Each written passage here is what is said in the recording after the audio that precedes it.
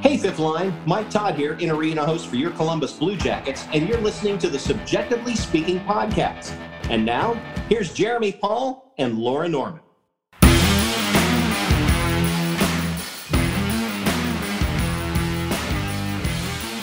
What's up, everyone, and welcome into another edition of Subjectively Speaking on the Inside the Rink podcast network. My name is Jeremy.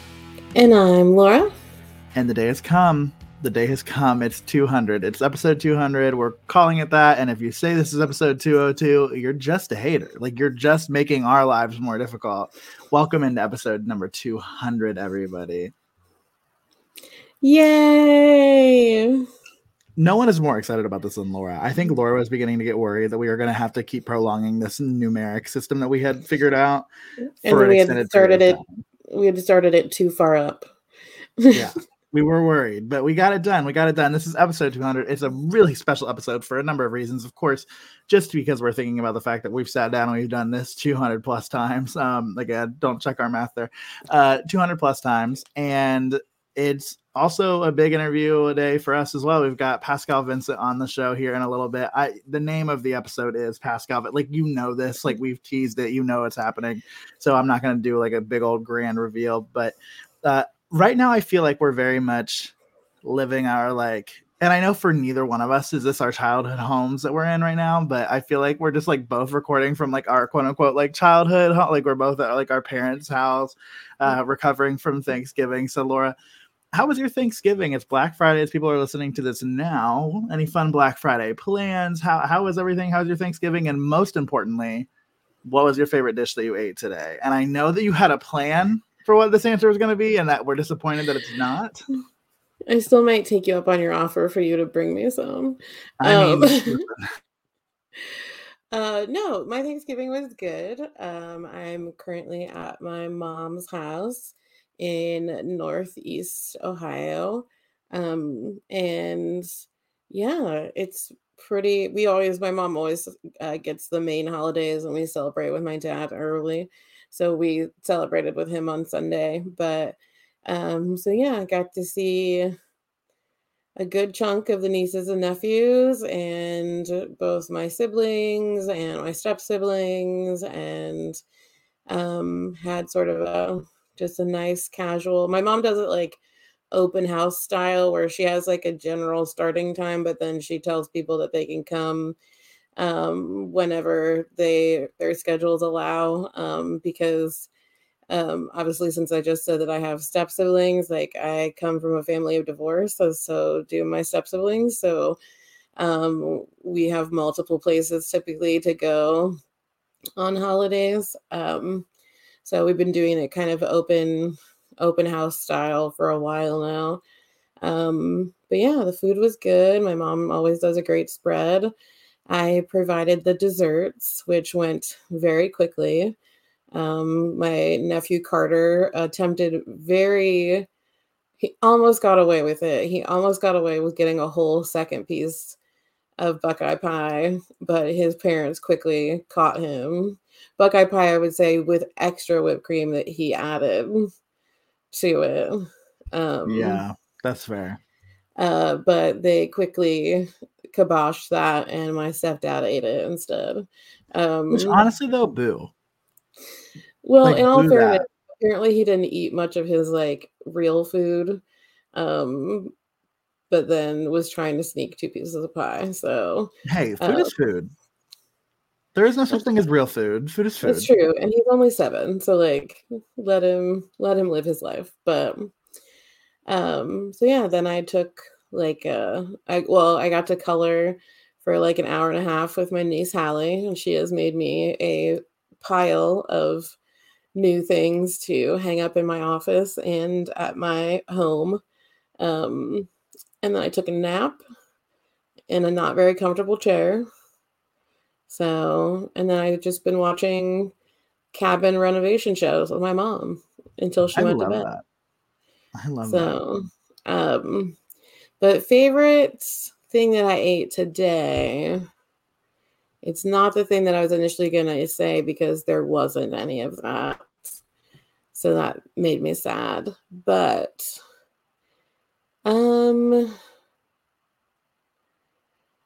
I'm gonna say the turkey. My mom's turkey was really good this year. That's a win. I feel like turkey usually does not get a place on the podium for most people. Like even the white meat was like really good. So yeah, turkey, she makes really good gravy. So that was really good. That. I love that for you. But yeah, nothing super crazy. And then tomorrow, no real Black Friday shopping because I've kind of got all of that done with pre-Black Friday sales. But I'm taking Hallie and Hudson and my mother to go see Trolls, the new movie, or Trolls 3. Trolls 3? Yes, Trolls 3. And then to lunch, and we're gonna do a little shopping, but it's mostly for the kids to pick out stuff. Of course. So, that feels right. Hudson already asked me if we can go to GameStop. So, which I assume is for trading cards, not for video games. But we'll see, I guess. Fascinating. He's real into trading cards of all types. Love that. So it's better than drugs. If my 10-year-old nephew was, that would be concerning. Sure, of course. But or 9, he's 9. If my 9-year-old nephew, that would be concerning. But so yeah, nothing crazy. My hands hurt because I made 20 pies and 8 dozen cookies in 36 hours. So that'll do it. My hands will do it. Throbbing.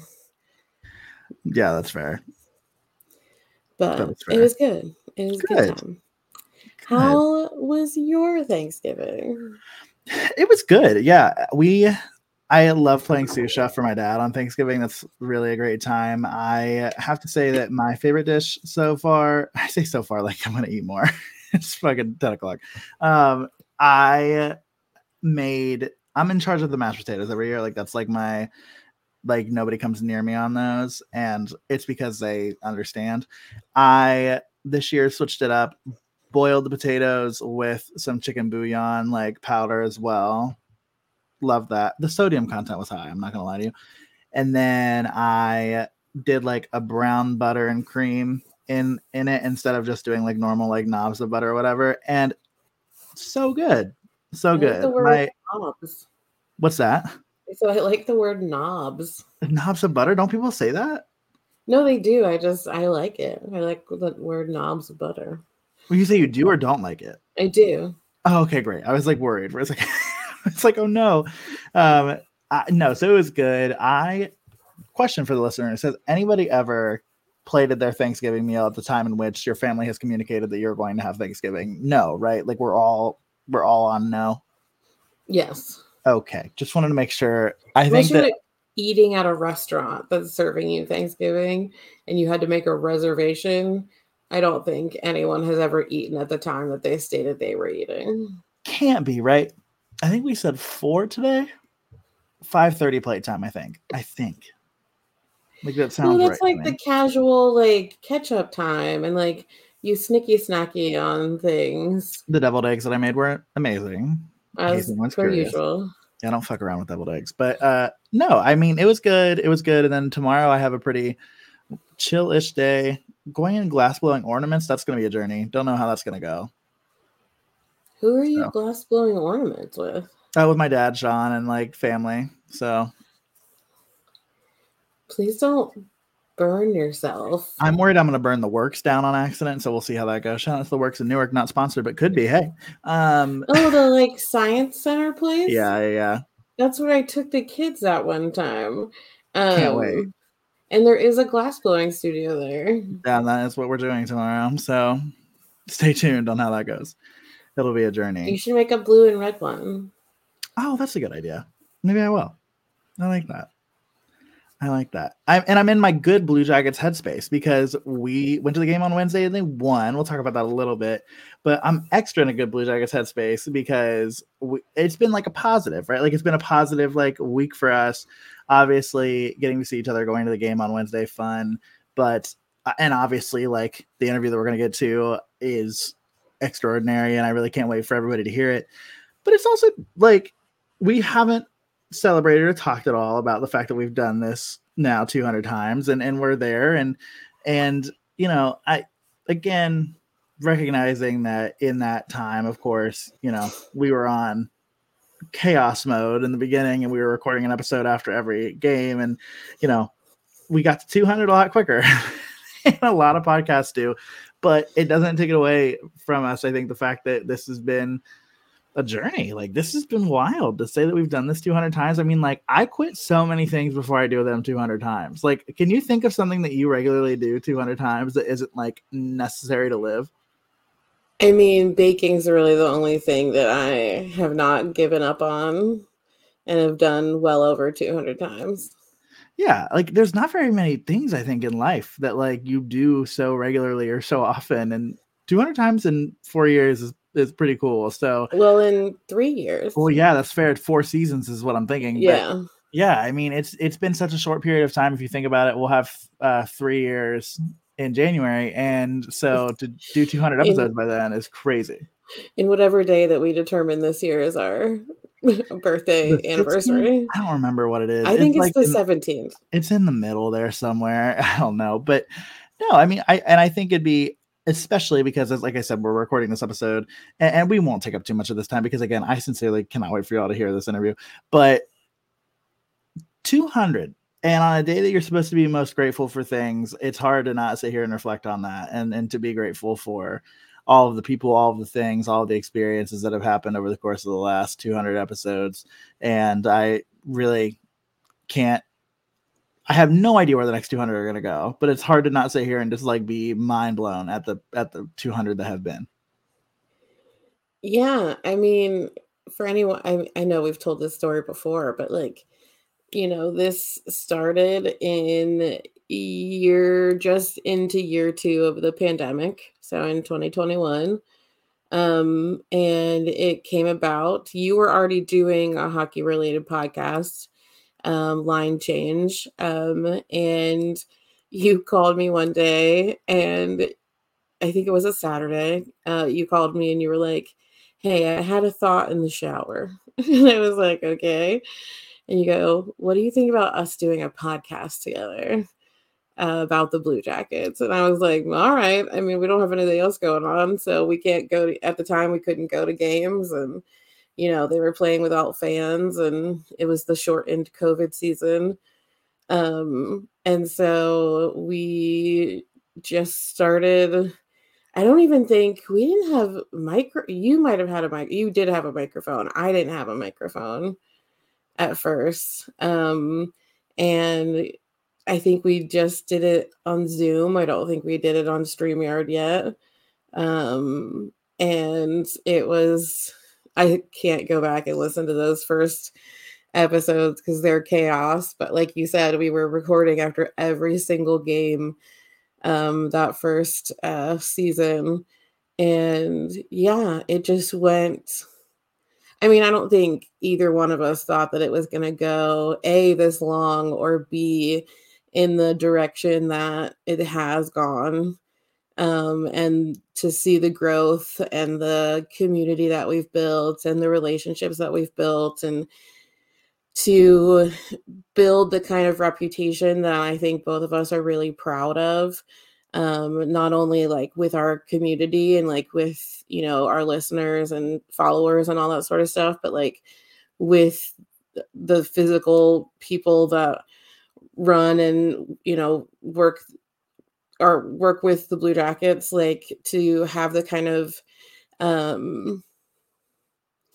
access that we can get sometimes to things. I think some of our fellow like podcasts for other teams, due to the market that they're in or however things work, like you're just not able to get that kind of access, especially for podcasts. So I think we're very fortunate in that way. And I think this episode is definitely a great example of that.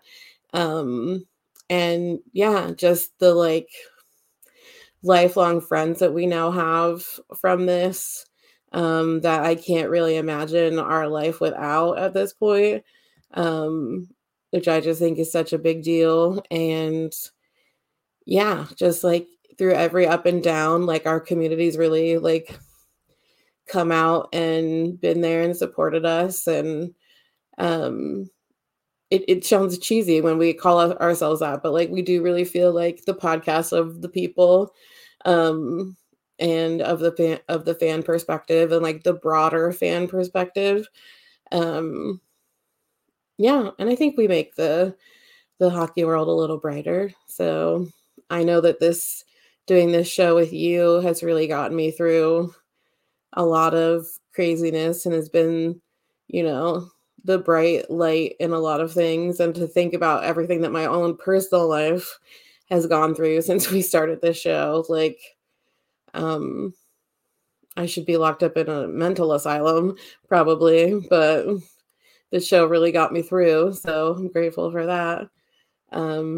Yeah. And I'm just really excited. I hope you don't, but I don't see, an end in sight for our little show that could. So just very grateful. So it's about now a bad time to tell you that I didn't extend my contract. It's now a bad time to. Oh yeah, it would be. No, I agree. I couldn't have said it better myself. I'll figure out how to edit myself, and I'll just no. I don't know. I couldn't. I'm not smart enough.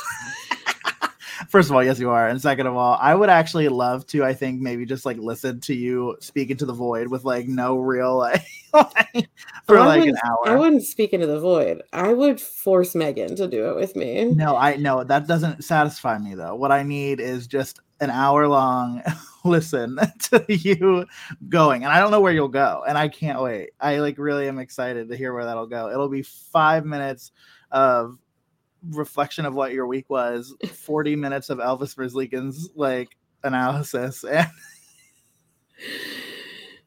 hey, I could cut that way down. I'm trying to keep my opinion to myself. I think you're doing well. I think you're doing good. But yeah, then an additional 20 minutes about how much I miss Cameron. Yeah. Oh, you're right. Yeah, there would definitely be some of that in there. How did I forget? But yeah, I mean, it's felt great to be able to do this show. And like you said, I mean, you look back at where we were in January of 2021, not only as this little show that could, like you called it, I like that you called it that, but as people, like I was still in grad school, like so much was different. Like, do you know what I mean? And somehow this has been a constant. And even though not all of us thought it was going to be a constant, which is crazy. Yeah, who could that have been? But little man, I don't see it ending anytime soon. Was in a bad place, and you were moving 500 miles away. It's like 300, first of all. And second of all, your point is still well received. I just like to give you shit about it when I can. So, and my hand was being burnt by a very hot tea, and we both had COVID and didn't know it. Yeah, no, that's probably true.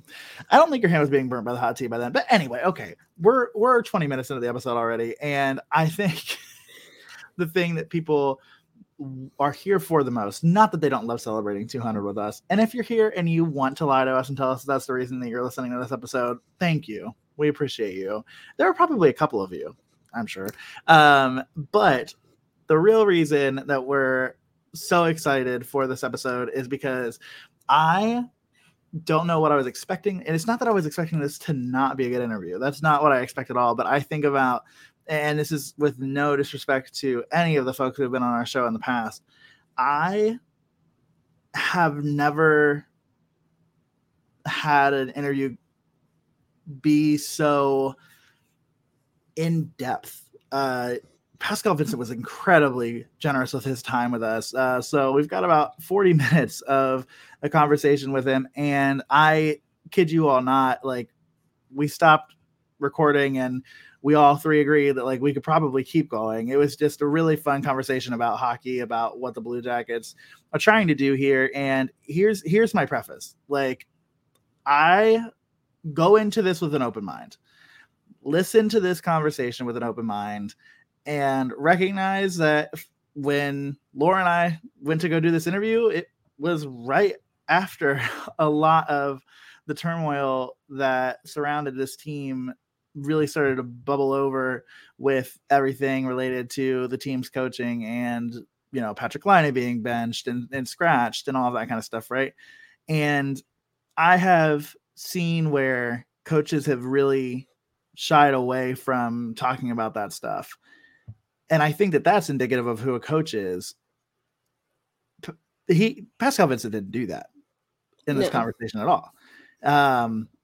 He talked about it actually without even really being asked about it. And you'll hear that in a moment, but I don't have enough good things to say. And hear me say this. Just because this 40 minutes is a quality interview, and I think that we couldn't have imagined a better conversation, we're going to do what he says in the interview, which is, and this is a little bit of a giveaway, keep being curious and keep asking questions and keep challenging, because even if this guy's not your favorite guy in the world, even if he's not your favorite hockey mind in the world, this is a stand-up guy that you're about to listen to.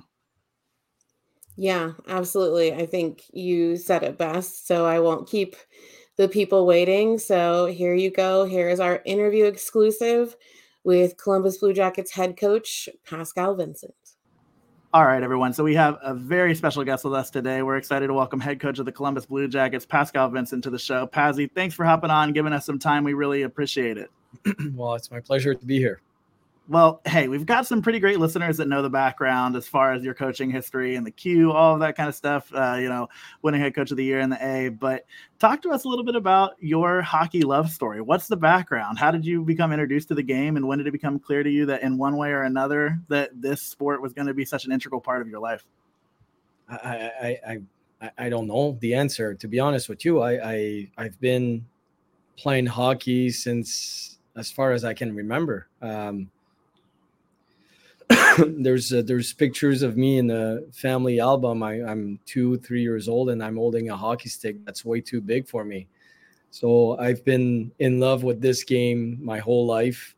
It helped me shape who I am today as a person, the discipline, the hard work, the teamwork.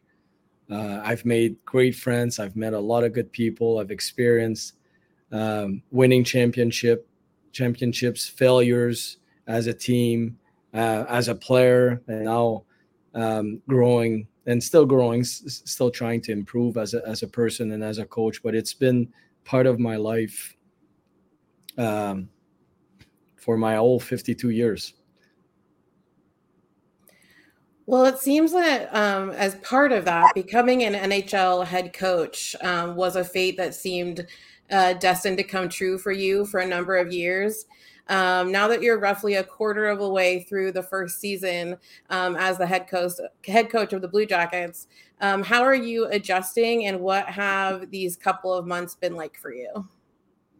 Well, it's been pretty intense in a sense that we had to turn around pretty quick before the season and adjust just a few days before training camp. But the fact that I knew the room and I knew the team and I knew the management and the people here helped me tremendously adjust.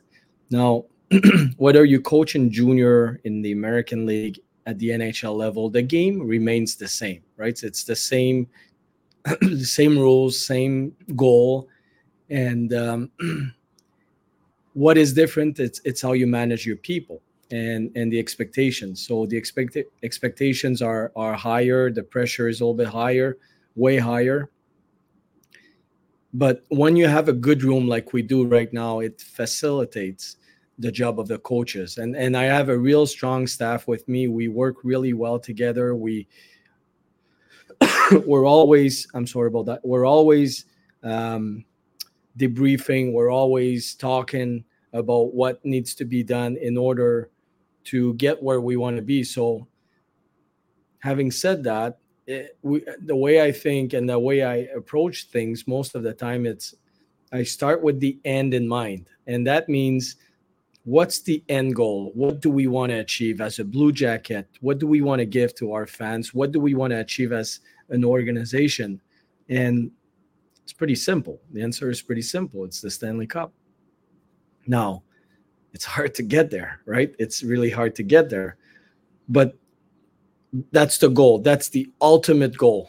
And knowing that, now you peel the onion and you go at the start and say, okay, that's the goal. We want to make the playoffs. every year, not once in a while. We want to build a franchise that is a playoff team every year.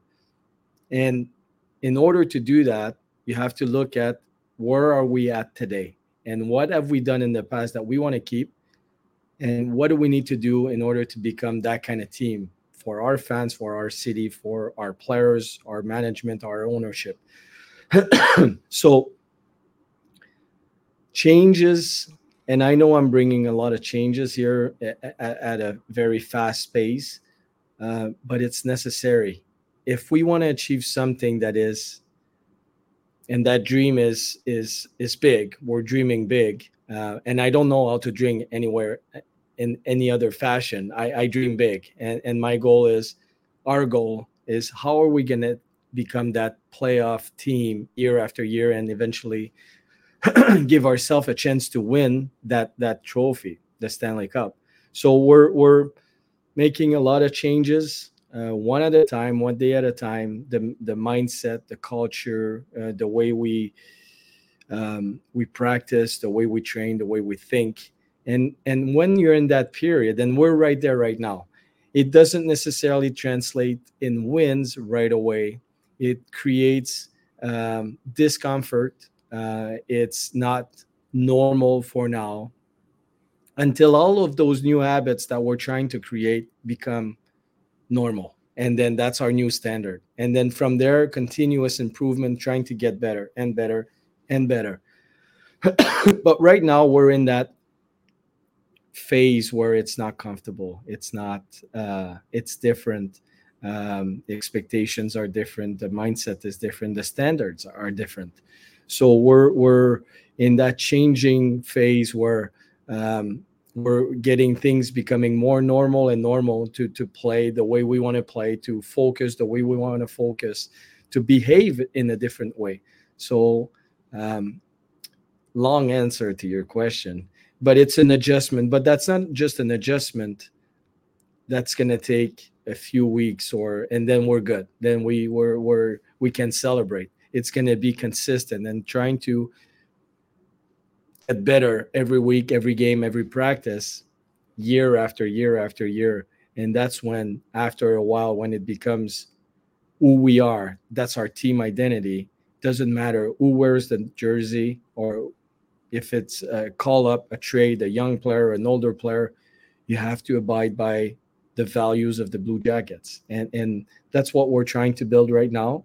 Obviously, our record is not great. That's a fact. How we've played those games, we're good enough to win a lot of those games, but we didn't. And that's the final score is the most important stat for us. So we weren't successful in that regard. But if we keep progressing and doing things right, I think we're going to have a pretty successful organization for a long time. Yeah, and I think that has to fire folks up to here, right? I think culture change takes a while, right? And if you've ever been in any sort of a profession where coaching has been a part of it, you know that takes time, and I can appreciate that. And I want to know too, I mean, I feel like over the last, few weeks, a lot of the talk has been that it can sometimes be a challenge to go from being an associate head coach on a team to moving into the head coaching role, because those roles are entirely different. Can you walk us through what that means? I hear it all the time, and I'm wondering, does that have merit? Is that just something that people who have a microphone in front of them say in moments like this? What does that look like, and how has that shift maybe affected the relationships that you have in the room? Well, thank you for asking that question, because it does matter. And it's an important one, because it's true that it could be a hard adjustment. If you were an assistant coach for many, many years with a team, and you're the good guy around the team, and you're very, very close to the players, I can see the adjustment being harder. It's doable. A lot of guys have done it, and it's doable, and those guys have been successful, but it takes a little bit of a longer time for the players to see your new role and to accept you with those new responsibilities, because at the end of the day, we have a staff, and we make decisions together, but they know that it has to be approved by the head coach. And he's the guy that says yes or no at the end of the day.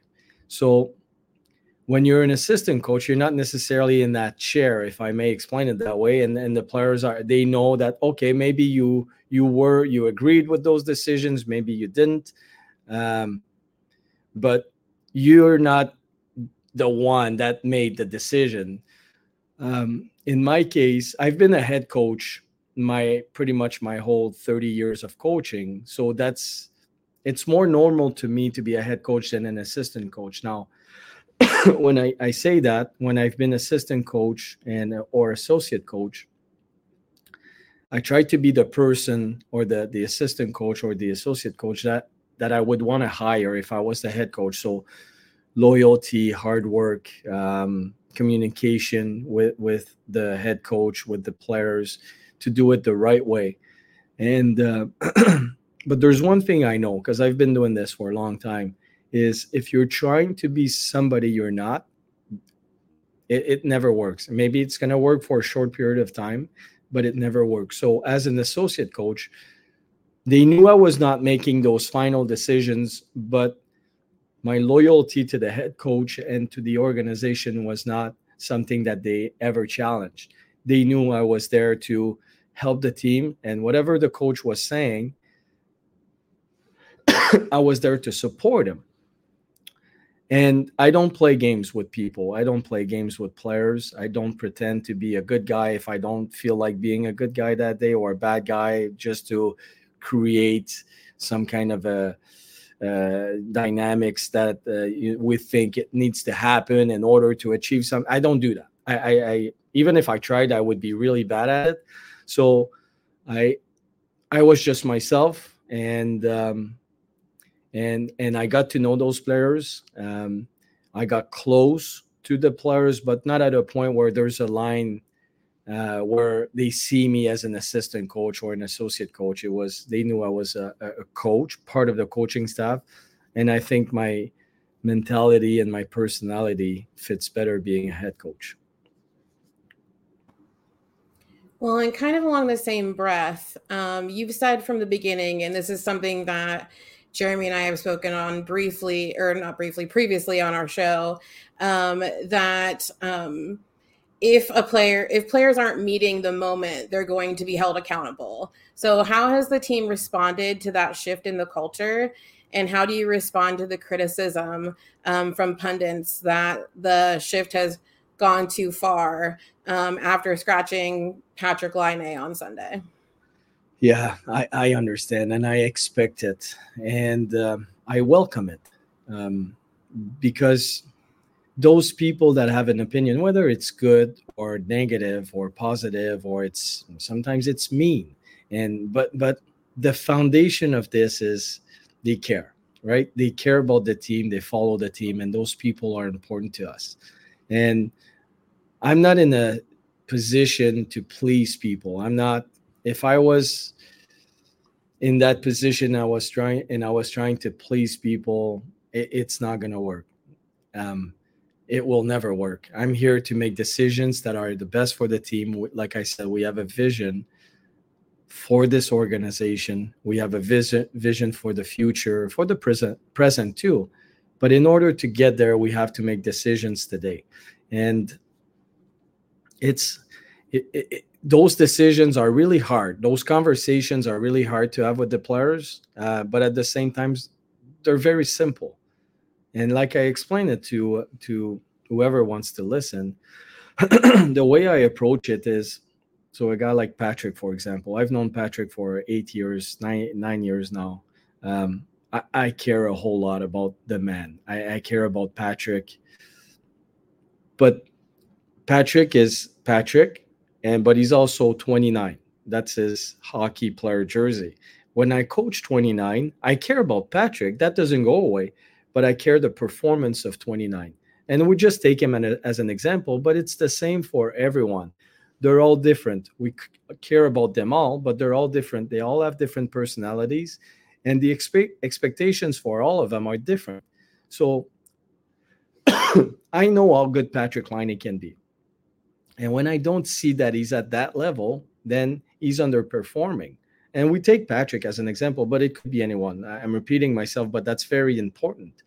So we treat everyone differently because they're different people. They're not all the same under the same structure of our values and our expectations as a team. But individually, they all have different roles. They all have different expectations, different skill set, different experiences. They're all different. So we approach them individually with different expectations that, and their roles has to fit within the team organization. But what we're going to see in that phase where it's not comfortable right now, and it's not like, I don't want to sit Patrick Laine, I don't want to sit Johnny Gaudreau. We need those guys.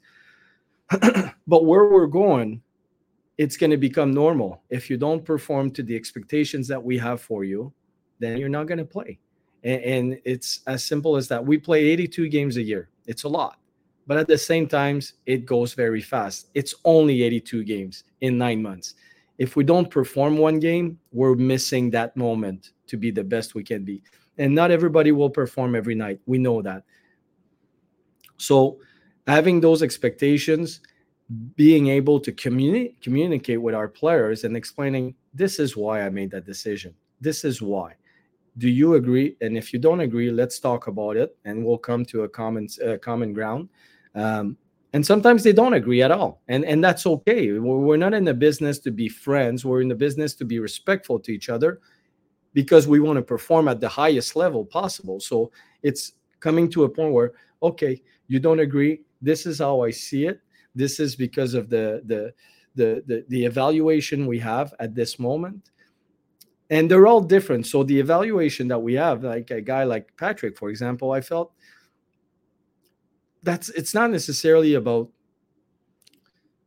how we can play at this moment. It's because he was injured for a long period of time. He came back. He was cleared to play by the doctors, and rightfully so.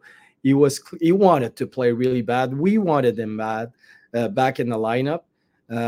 But the way he was playing, I was watching, and we watched the tapes after the games, and we watch every actions of every players. It takes me 5 hours to watch a game after every single game, and the other coaches do the same thing. And we come to around the table, and what did you see? What did I see? And then we exchange.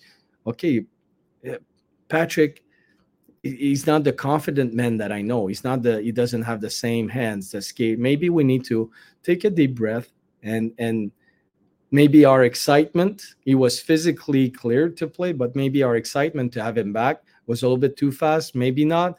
But we felt, okay, I know he cares. He works hard in the practices. He's a good man. It was not a simple decision, but it was a decision that we came up that what's best for Patrick Laine right now? Is it to put him in the position that most likely he won't succeed today, or we give him a day off or a break to just take a deep breath and come back stronger? So I'm just giving you glimpse, and that's the Reader's Digest version behind the decision. But all guys are different. Is it too much? No, it's not. If we want to see change, we have to change our approach. And in order to change that, decisions have to be made. And I truly believe in this team. I truly believe in our guys in the organization. And it's, in order to be the best of the best, you have to do things differently. And we have a plan, we have a vision, and we're going to reinforce that. And I truly believe that nobody's bigger than the team. No one, not me, no one. If I'm not accountable, I want the assistant coaches and to tell me if I'm not doing the right things. They will tell me. I was actually telling the players this morning, we had a meeting with our leadership group, and recently we sat down around the table, the coaching staff, and it was pretty intense. Big words were flying around, and it was very intense. We disagreed on some stuff, and I find it very healthy. It was respectful, don't get me wrong, but the emotions were high. I call it the RPM was in the red. And but at the end of the day, we were better as a coaching staff. We understood how we felt about certain things. We explained it, and we what I like the most about it is we all felt comfortable to be true to ourselves and to express those opinions to the rest of the group. And to me, that's a sign of a healthy relationship. We were honest with each other. It was not fun, but it was good, and we grew. And then after that, we're not laughing about it, but we're cracking jokes about, hey, you got really mad there. Well, why did you get mad? And stuff like that. But I think our relationship with the players and where we're going, it's shifting right now. But during that shift, it's not comfortable, and I understand why the fans are like, ooh, not sure, and it's okay, and I welcome it. But we're going somewhere. I am convinced we're going somewhere. Yeah, and it's hard to believe that that's not the case. Like hearing you talk about it and recognizing it, I think being able to lead through conflict is a sign of a really positive environment within the room. And so, kudos to y'all for working through that, because it's a volatile environment and people are competitive, and it doesn't matter who you're putting out there; they want to win. And so I can only imagine how many big words might get thrown around every now and again, of course, in a respectful manner. But we've talked to you enough about the stuff that everybody's talking about right now. And I know that you are, if nothing else, an elite hockey mind. And so I've got to pick your brain on the special teams of this club, because that penalty kill is elite. Like, it has been really good. As we're recording this, fourth in the league, 87.3%. And the power play is kind of the opposite story. And I'm just kind of wondering, from your perspective, what has been the key to the success on the PK, and what do you think some of those shortcomings have been within the power play? Is it a product of system breakdowns? Is it a lack of effort or confidence or concentration? Or is it kind of a combination of all of those variables? I would say nothing is black or white, especially for special teams. It's always a combinations of different things. So we have Steve McCarthy, who runs the penalty kill. He's been here it's going to be his third year. Most of the guys that are on the penalty kill have been here for at least 2 years. They understand. So we started somewhere. We build on this one. That's our foundation. And now we're tweaking here and there what we're doing here, pre-scouting the other teams. We're going to do this instead of that, little things like that. But the foundation remains the same, and the language have been the same. So for the PK and Steve McCarthy is telling you, he's a superstar as a coach. He's really, really, really good. He's good with the D. He runs a good bench with the defensemen. He knows his stuff. Former player, played in Europe, played in the NHL. Great man, great mind. He's a student of the game, and now we can see what consistency can do. So he's been consistent with where we started, and then we're building on top of that every year, every week, every month, every game. And now we're seeing the confidence level. It's fast. We're defending fast. We're in the shooting lane fast. We're in the passing lane fast. We're good at defending the blue line. And then our goalies are doing a real good job. They have to be part of it. Our two goalies have been good this year. And they're key players on the penalty kill. But to me, the most important part of it is the consistency between what was taught and what's happening right now. Creating offense at the National Hockey League level is really difficult. It's a combination of poise, skills, speed, vision, and some guys that are good offensive players, but they're not necessarily good power play players. They will create offensively at even strength, 5-on-5 or 4-on-4, but when they touch the ice as a power play guy, it's not necessarily their specialty, what they're good at. So that combination of having a few new players like Provorov and some new guys here, I think that's slowing us down. We have a new coach in Mark Recchi, and I really enjoy working with this guy, Mark Recchi. He's played 1,652 games in the National Hockey League. He's a Hall of Famer, won Stanley Cups. His brain is brilliant. He knows what it takes to win. And now he's trying to install a new mindset on the power play, so it's a little bit different. there's a change there. So it slows us down. But having said that, we should be better than what we are right now. That's the truth. We're not. And so when you face this, you look at the systems. Are we running the right system?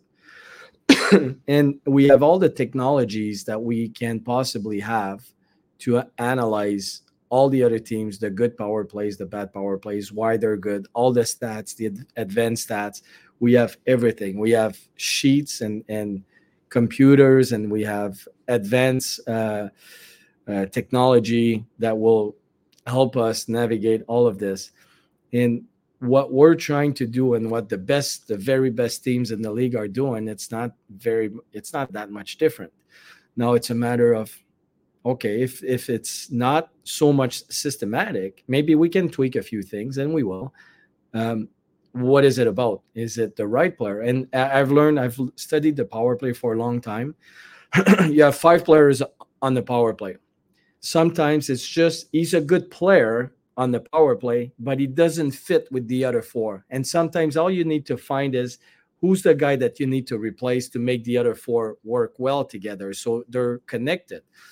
So we're still figuring out who's good with who. But to me right now, the biggest issue that we have is the confidence on the power play, the poise to make the next play, to sometimes to slow it down, to take a deep breath and okay, we're going to generate the next attack this way or that way. We're going to use a low play. We're going to use a play at the blue line. We're going to use a play from the half wall. We're going to use the guy in the middle. Depending on how you feel, and depending on the other teams, everybody has weaknesses. And right now we're not taking advantage of the weaknesses of the other teams because we want to go probably too fast. We just need to take a step down or take a deep breath. And by doing that, the funny part is when you do that, then your power play becomes faster. So you're simpler, it's an easier read, and then you have more attacks, more volume to the net, more puck recoveries, and then you can redo it again. So right now we're forcing plays, so it brings the confidence a little bit lower. You're trying to make plays that aren't there, or it's not part of the game plan because you see something, and I call it secret plays. So you know what you're going to do, but the other 4 don't know what you're going to do. That's a problem. And at the end of the day, I think that the power play is a combination of cohesion between the 5 guys, but also confidence. And because 5-on-5, we're not scoring a whole lot of goals, they feel a lot of pressure to be the difference maker. They're probably squeezing their stick a little bit too much, and it's not helping us. So we know all of this and more. So our job is to, okay, let's do the foundation here. We're going to make it even simpler. We're going to have those 3 or 4 plays. That's what we're going to use to attack the net and create chances. And we'll go from there, build that confidence back in our units in order to move to the next step. But now we have to take a step back and say, okay, we're gonna make things a little bit simpler. Yeah, no, I knew that you were going to be just such a great interview. Your hockey mind is just so awesome. And I am so grateful that you're giving us this insight to how you see some of the things that are happening with the team right now. And we have just a couple more questions for you. So I hope that's okay. But all evening for you. I'm really happy to be with you guys. Oh, awesome. Thank you so much. So obviously we know this last stretch of the beginning part of the season hasn't been something that we, want to dwell on too much or talk about too much. But one of the things that has been a bright spot is definitely Adam Fantilli. He has been, a bright light for this team basically since the day he was selected.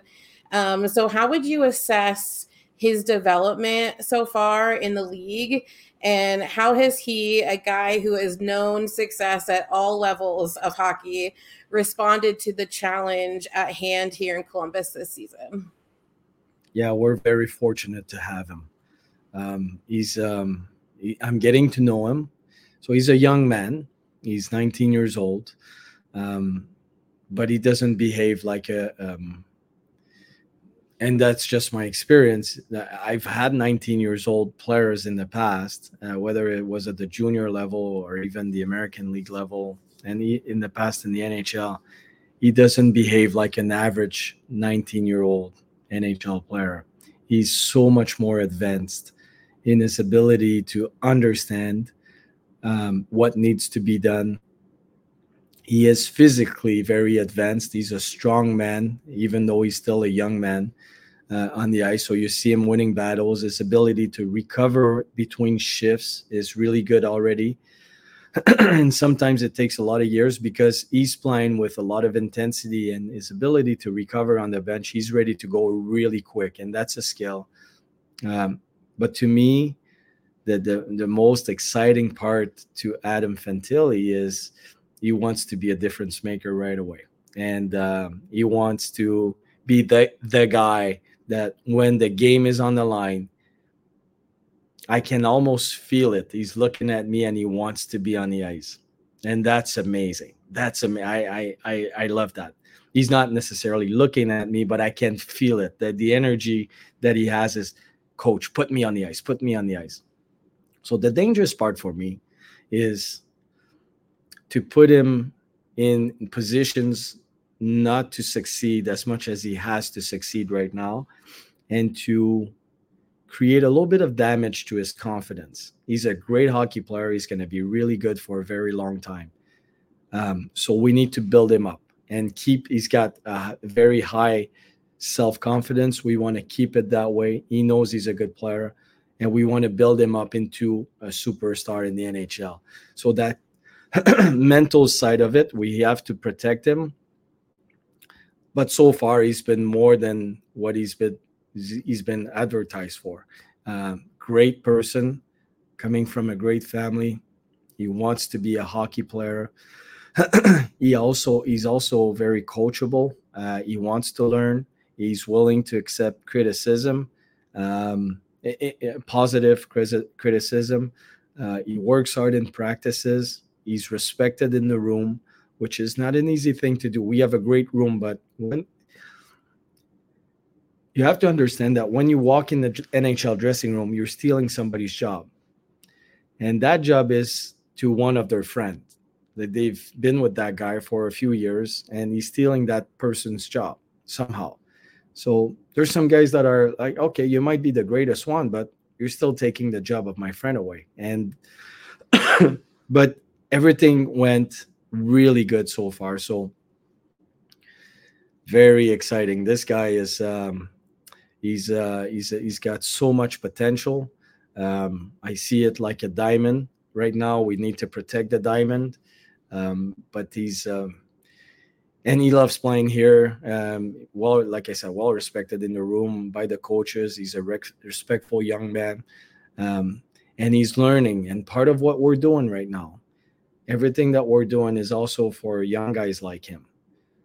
Like they're gonna grow in a culture that has high standards, and we don't want him to have low standards. So we need him to see that, hey, here when we play for the Columbus Blue Jackets, this is how it's getting done. And that's what we want. We want him to grow in that kind of environment where we're here about doing the right things all the time. We're here about being good teammates, working hard, playing the game the proper way all the time, so we can win and and make the playoffs and win the Stanley Cup. So very, very fortunate to have him. Yeah, Laura and I work with college students as our day job, and he definitely gives off the vibe of somebody who is definitely a lot more mature than his years and is ready to step up to the moment. So we're definitely lucky to have him here in Columbus. And, you know, like Laura said, we are incredibly grateful that you've taken so much time to really dive in deep to avoid the cliche hockey answer I feel like a lot of coaches might give, especially in a moment where things are a little tough and where tensions might be high. But just to kind of to sum it all up, and I mean, you've done this throughout the entire conversation, but, you know, with tensions being high among those in the fifth line, which, I mean, you think of sports fandom. That's always the case when your team's not performing the way that you would hope they would. What's your message to those folks, the folks who are out there breaking points with the season, the folks that don't know what to make of what's happened or what's to come? What's the parting message to those who have been struggling this season to really latch into what's going on here in Columbus this year? Don't change. Just keep supporting us, please. We value those people, and even more so than I ever did before. And the reason being is going through the COVID years and playing in front of empty buildings. It's not the same game. It's just different. Those people are part of what we do. We have great fans. I was absolutely amazed last year at the end of the year. Like, the building is sold out. We're not going to be in the playoffs. It was a hard year, lots of injuries, and they still showed up. I would say keep showing up, keep being passionate, voice your opinion, because I think it matters. And they have the right to do it. If you're a fan, if you really care about something, you have an opinion. I mean, the people that don't have any opinion, they're not truly supporting. They don't know exactly what's going on.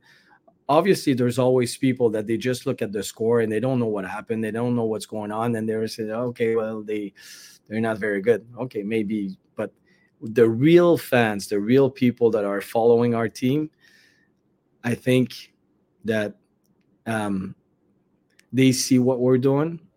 Maybe they don't like it. Maybe they do. Maybe they're not sure. Just like them, just like our players, there's a phase of uncertainty and changes, and it creates a sense of, well, I'm not sure what's going to happen next. And nobody can be sure 100%. I just know that if we want to build this nice, beautiful house here in Columbus that will go through all the kinds of weather, good and bad, that we need a solid foundation first. And then I felt, okay, looking at the history of the team, maybe we need to tear it down and build it back up. And it's going to be a nice house. It's going to stay with us. It's going to be a nice house. But I mean, I wouldn't want them to, I wouldn't say, not in a million years. Just support us and be yourself. Voice up your opinion. If you're not happy, say it. If you're happy, say it too. But if you do a little bit of research and you look at our team playing and how we progress, the people that are following us will see that there's steps that are being taken. And the guys, our players, they're all in. They want to do it right. They're not happy right now with the results that we're getting, but the results is only the result of the process. And the final score, I mean, is only the result of the process. And the process is, if to win a game, you need, let's say, as an example, 10 things to go right. Right now, we're doing maybe 6.5, maybe 6, maybe 7 some other games. And those 3 components are costing us games. But most of the time, if you hit the 7 good things out of 10, you're going to win games. Well, we haven't so far. The 3 really cost us. So we're going to clean that up. And then I think once we take off, we're going to be good. And the other thing is, we're the second youngest team in the league. It takes time to grow and to learn what it takes to be a good pro and to win consistently at this level. And some games we lost because we just made some young mistakes that were costly, and that's okay too. It's not okay, we don't like it, but it's okay because we understand. The biggest thing for me is when the game is over, whether you win or you lose, what's really scary for a hockey coach, and I'm sure it's true, but that's what I know the most, hockey. The really scary thing is not knowing why. When a game is over, whether you win or you lose, but you don't understand why you have won or why you have lost, that's very scary for me. Then I have to dig in and watch even more to understand the process that we need to go over to win a hockey game. So I understand our games. I understand, and that's why I'm so confident about our team, even though we're young, that the future is bright, because I understand why we're either not winning or with the games that we've won, and what we need to do in order to get there. So we love our fans. I love the people in Columbus and how they support us. I just hope and really wish that they're gonna stay with us during those little bit troubled times. But it could change just like that at the NHL. The game can humble you in no time, but at the same time, it can change just in one game, and then you take off for you don't know how many. Exactly. And that's kind of how we've been feeling too as things have progressed. And we have to say, just from a personal side, that we've been very impressed with what you've been doing so far this season. And like we said, we work with college students. So holding young people accountable for things and like wanting them to be better and pushing them to be their best is something that we really resonate with as people too. So again, we can't thank you enough for taking the time out of your busy schedule, especially during a holiday week with lots of travel coming up for the team, for you to join us today. And also, to thank you for what you're doing for our beloved, Blue Jackets to, like you said, build them into this really great house that, the fifth line in the city of Columbus can be proud of. For many, many years to come. So thank you again so much for your time today. It's been a true pleasure to talk to you. Thank you so much. Thank you so much. I mean, it's I love to talk about. I mean, I could stay here with you guys for the next 3 hours. I really enjoy talking about the team. It's here. It's in my heart. I'm a hockey guy, and I love my job. I love this organization. So talking about it to me is just a pure pleasure with good people, obviously. Awesome. Well, you're welcome back anytime. We would love to have you on again to talk hockey. So, but happy Thanksgiving. And we, again, just can't thank you enough. Thank you. Happy Thanksgiving to you guys too.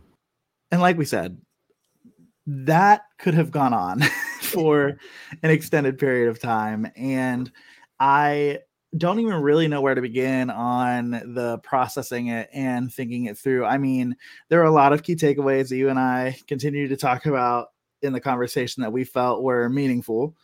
Again, going back to it, I said it before the interview started, the idea that, Pascal Vincent doesn't want this team to change, doesn't want this fan base to change, wants people to continue to ask questions, wants people to continue to challenge. And I especially appreciated that he was so open to talking about the fact that there are a lot of people that don't understand what this team has been through, what this team has experienced in its 20 plus years as a franchise. And he references being familiar with it. And he references why he can understand why the fans are a little bit, stuck in the mud about stuff, but that he's trying to build, like he called it, a house with a solid foundation. And I don't know. I mean, like, I would be lying to you if I said that I didn't enter this interview, again, incredulous about some of the choices that have been made and maybe concerned about some of the coaching choices that have been made. But, we have that conversation with him on Tuesday, and then you see the team play on Wednesday, and they were really respondent to a message, I think. So I don't know. It was a great conversation, and it swayed me a lot.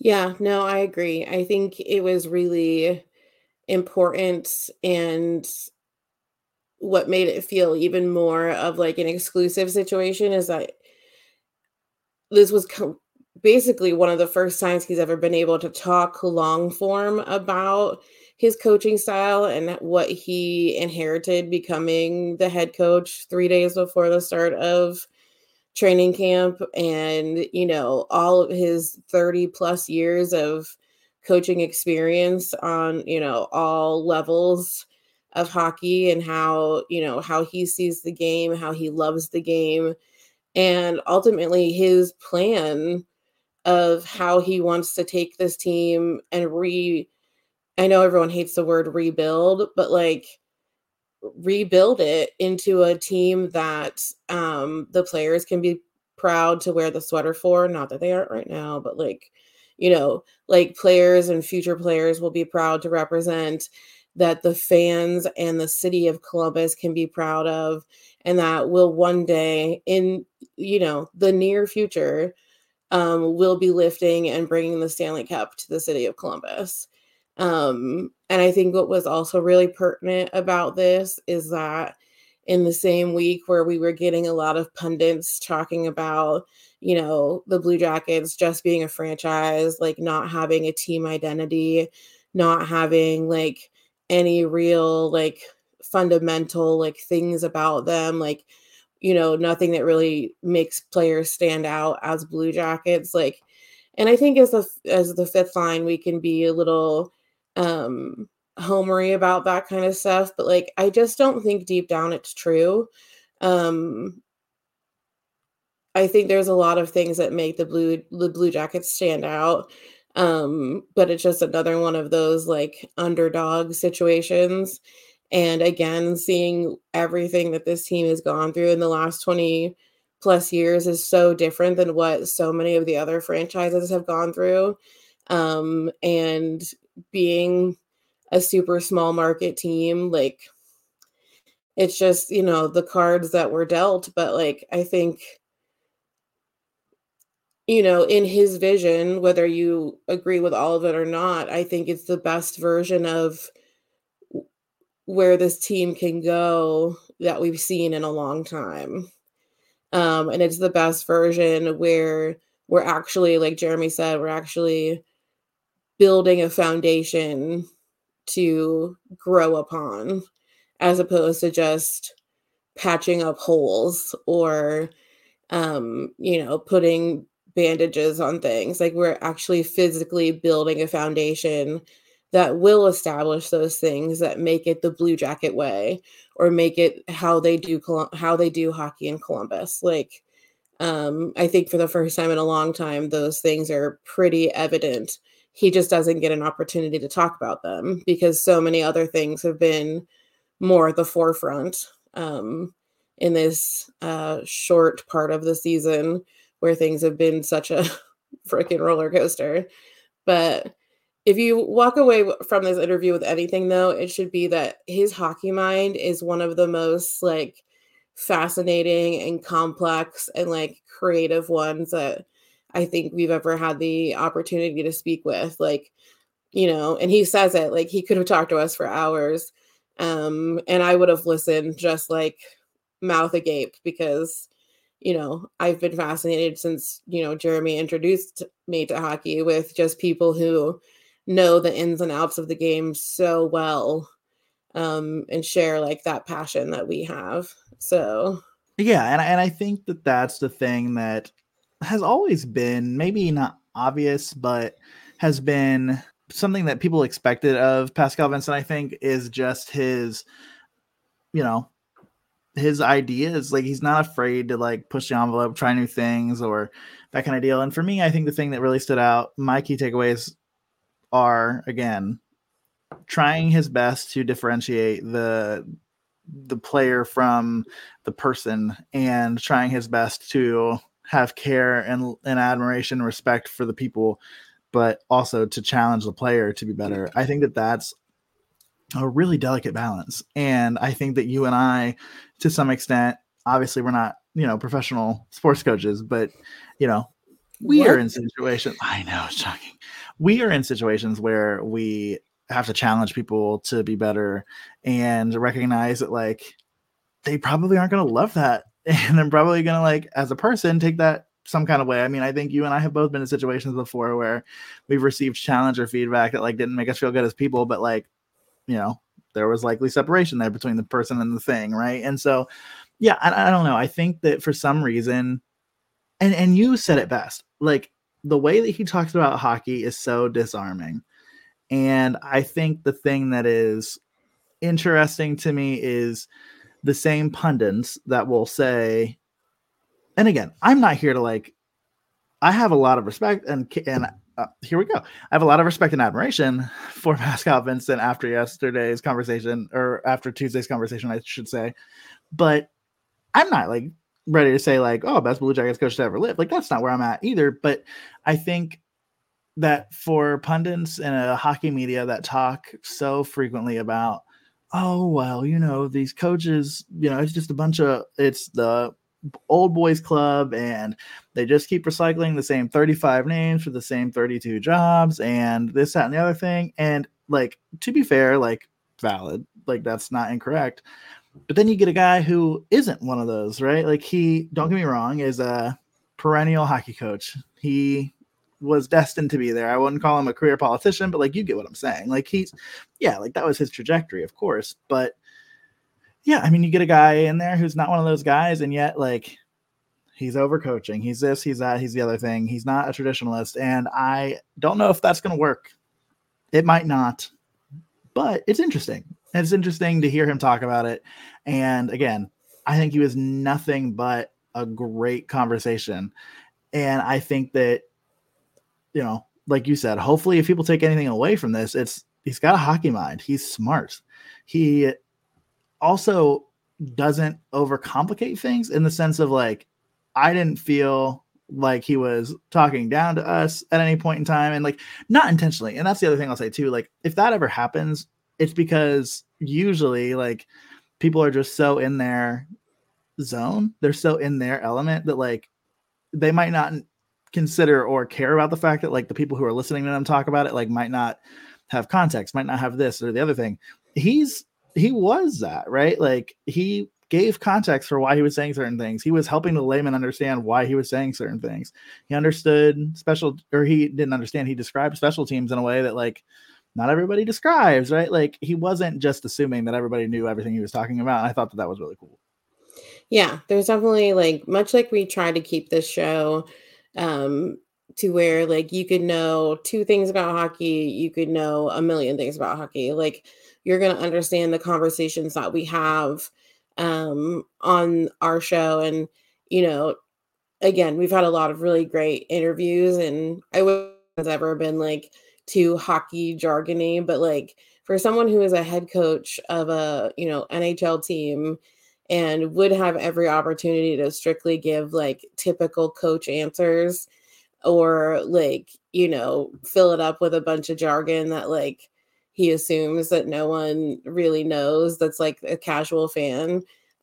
He really broke it all down and like was very clear in wanting, you know, us to understand like everything that he was talking about, and why he makes the decisions that he does, and why he's made the decisions that he has in the few short weeks that he has been the head coach. So yeah, it was just a really fascinating, you know, situation, and just a really great conversation. I don't think this will be, hopefully not the last time that we have him on the show.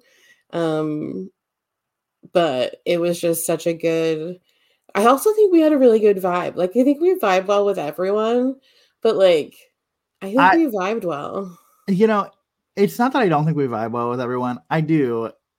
Sometimes not as much though. Like, sometimes like it's harder. And again, like, because like these people are in just such a rhythm. Like, this is like a usually I've found that the best conversations we've had are like outside of the season with these people, because again, they're so locked in. And you know, he wasn't afraid to say that things suck a little bit right now, but he also wasn't a jerk about it. And that's a really cool message, I think, right now, especially because I don't know that everybody knows how to recognize that things suck right now without being a little bit of a jerk about it. And so getting that message from him, I think, is really helpful. And I think it speaks to, this is my request, right?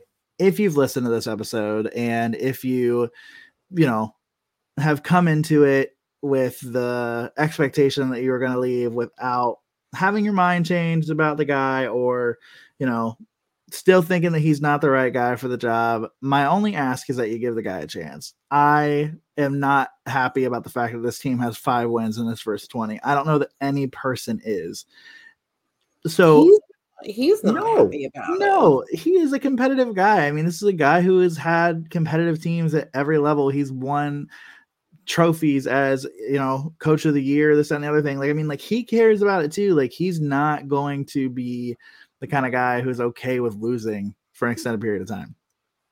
And so no matter what happens over the course of this season and what might happen afterward, like continue to give the guy a chance, let him show us what he's made of, recognize the fact this is a guy that I don't think we talk about it enough because we think it's just going to be this smooth and easy transition and that there was no real ramifications from it because you don't want to give the guy too much of a platform or too much consideration, but recognizing that the position that he was put in really sucked. And it was because of a guy that frankly, I don't think would have given the fifth line or people any amount of time in the way that Pascal Vincent did with us and in the way that Pascal Vincent, I think, is going to continue to do for the fifth line. So again, I'm not going to sit here and tell you that I think he's going to be the best Blue Jackets coach in history. I root for him because if he can be that, then that's nothing but good news for our hockey team. But what I'll say is that folks need to give him a chance. Yeah, absolutely. I agree. So, and, we wanted to go into it with a, pretty open mind too, but also not stray away from asking him some of the more difficult questions.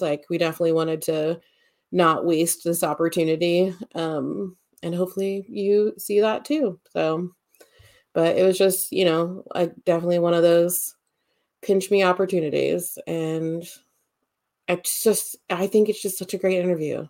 I know that's a little biased because it's ours, but I just think it's such a great interview, and I hope that everyone really enjoys it as much as we enjoyed having the conversation with him. So.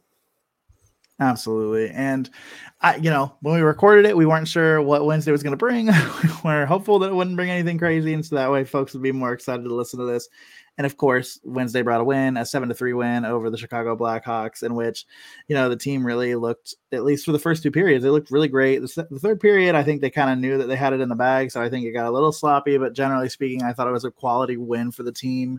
And Pascal Vincent said that there are players like Patrick Laine who are working hard. You know what I mean? So again, that public affirmation, that praise was there. And, I just, that one felt good. I was waiting for the shoe to drop the entire time. Boone Jenner scores really weird goals. He's at 10 now. I'm not going to talk about it for long. Connor Bedard's shot is really good. But I will tell you this. He wasn't noticeable outside of that to me. Mm-mm. I didn't think so. And I'm not trying to be a homer or anything here, but I think that Adam Fantilli, and obviously it feels easy to say that about the team that wins 7-3. I think Adam Fantilli left more of a mark on that game than Connor Bedard did in all aspects of the game. Connor Bedard's shot stupid. That was insane. Can we agree? That was fucking nasty.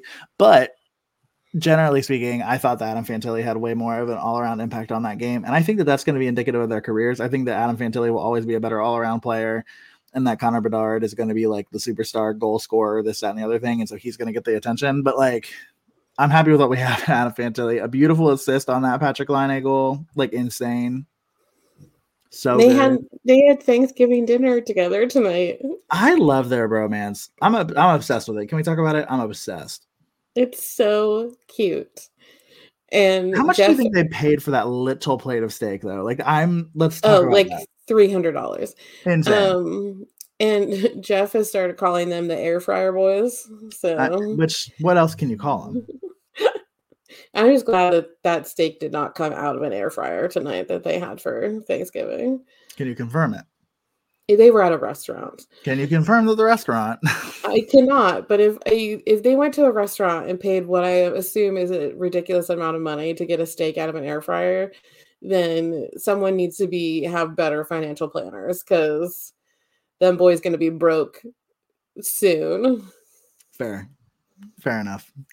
But they've got, obviously, I just feel like they're playing so many games. I feel like I can't. Games. I feel like I can't keep track of it. And they also have played more games, I think, than most teams in the league, which is frustrating, especially because they have the least amount of points. Not actually the least amount of points, but what feels like the least amount of points. Yeah, they've played 20 games. Tampa Bay has played 20, but they're the only, Vegas and Vancouver. Oh, Seattle's played 21. So maybe I need to shut up. But it feels like they're playing a lot of games. So tomorrow they've got the Devils. So today, as you're listening, that game is at 3:00. So it might have already happened when you're listening. Sorry about that. But then they have a Saturday off. Then they play the Hurricanes on Sunday. So, and then they have the Bruins on Monday. Like, you know what I mean? Like, so we've got another like 3 games in 4 days. Like, it's pretty intense down the stretch here. So hopefully they can string away some points there, keep chipping away at some of this negative momentum that they've built, and maybe start climbing up the right way. But we'll see. Yeah. I was just happy to finally see a win. And I don't need to go to any more this year. Like, I'm 2-1. I have a winning record. Like, we can't jinx it. I have to be done. I have to retire for the season. So we're not going to go to any more games. No, together. We're done at this point. Yeah, no. Sorry to inform. It has to be. That or Corinne has to come with us. Well, fine. The next game you're going to is when you're home for Christmas anyway. So that's true. Yeah, we could bring her. We could. It'll work. For reference, our friend Corinne went with us to the game last night, and I am not entirely unconvinced that she's not our good luck charm. But I digress. I just think it's rude that you said that you weren't going to go to any more games with me. I mean, I probably will. All signs point to most definitely probably will. Jesus. Anyway. All right, Laura. Well, I think we've cut the people here for a considerable amount of time already, and I love that they're still here. And I'm wondering if there's anything else on your hockey heart other than all the things that we've talked about, our wonderful interview with Pascal Vincent, the triumphs, and hopefully the minimal tribulations to come. Fingers crossed. I don't know if did we talk about Boone being now the longest playing Blue Jacket? No, but I mean, yeah, he is. So he passed Rick Nash. 677 now. Yeah, I think he's up to 677 or 676. It's one of the two. But he is now officially the most tenured Blue Jacket, playing in the most games in franchise history. And Nick Foligno in town yesterday when they recognized him, I thought it was cool that he was showing some love there as well. Yeah, I mean, it's cool. That tweet. People love Nick Foligno, but yeah, it's quite the feat. I mean, there aren't a lot of players today in the NHL that stick around with a team for as long as Boone Jenner has, and especially players like Boone Jenner. I feel like those are the kind of players that get traded as they're ending their deals because like they're so valuable, and they might not be game breakers necessarily for the Jackets. Boone Jenner is one, but that's like maybe more of an indictment than it is a celebration. But he is Mr. Blue Jacket, right? Like, I mean, like he is up there as being one of those people that you could consider to be that. And I'm not going so far as to say that he's ever going to be a player that has his jersey retired in Columbus, but there's something about the way he plays. There's something about the fact, again, he's the most tenured Blue Jacket. Like, it screams Mr. Blue Jacket. Yeah, and he loves being here. He loves being a Blue Jacket. It means a lot to him. It's where he was drafted and where he's been able to spend the last 11 years. So, met his wife here, got married in Ohio, all that sort of stuff. We'll probably start a family here in Ohio. And he's not the same kind of captain that Nick Foligno was, but I don't think that that's necessarily a bad thing. And, he cares about the city and cares about the fans and is real awkward when they ask him to make selfie videos. But hey, I wouldn't change him for the world. No. That makes two of us. Yeah, definitely awkward selfie videos, and I love that about him. They're always at the worst camera angle. Hey, fifth line, thank you. It's so bad, but I love it. The phone's all the way down here, but he's looking up at something. I feel bad for every intern whose job it is to go up to them and say, "Hey, I know you're not gonna wanna, but could you hold this phone and say some nice things about Thanksgiving?" And you're a Canadian, and your Thanksgiving was a month and a half ago. Don't cloud the issue with facts. You can't be doing that. You can't be doing that at all. It's true. But all right, my friend. Well, let's send this one home. The Blue Jackets have again 3 games in the next 4 days. So the next episode is going to be a busy one. Stay tuned on if we call it episode 201 or if it's going to be episode 204. I don't know. We'll see. It's probably going to be 204 because I feel like I need to know. Like, because if we don't do that, I'm never going to know what episode we're on. Yeah, we're going to have to revert back to the actual numbers. Episode 204. But thanks for also buying into that shtick with us. I don't know if anybody really did, but if you didn't say anything, and so that's half of the win right there. So we appreciate you. I think it'd be 203. I think this one's 203 because we did 199.5, 199.75, and then this one. 199.5 would have been 200. So 200. Yeah, 75 would have been 201. Oh, okay, yeah. This is 202, so it would be 203. Okay, great. Yeah, good check. Laura refuses to let me leave a podcast thinking I'm right about something, but I'm actually wrong. She actually does not allow that to happen, and so I'm really glad that we got to get one in for this one. I feel satisfied. Yeah, that's fair. Mm-hmm. Okay, anyway, Laura's going to bring us home and tell you all the good places that you can find our content over the course of, again, a really busy weekend ahead for the Columbus Blue Jackets. Let's just remember that, folks, that he also said he was not going to go to any more games with me. So, which is now confirmed, by the way, in case anyone's curious.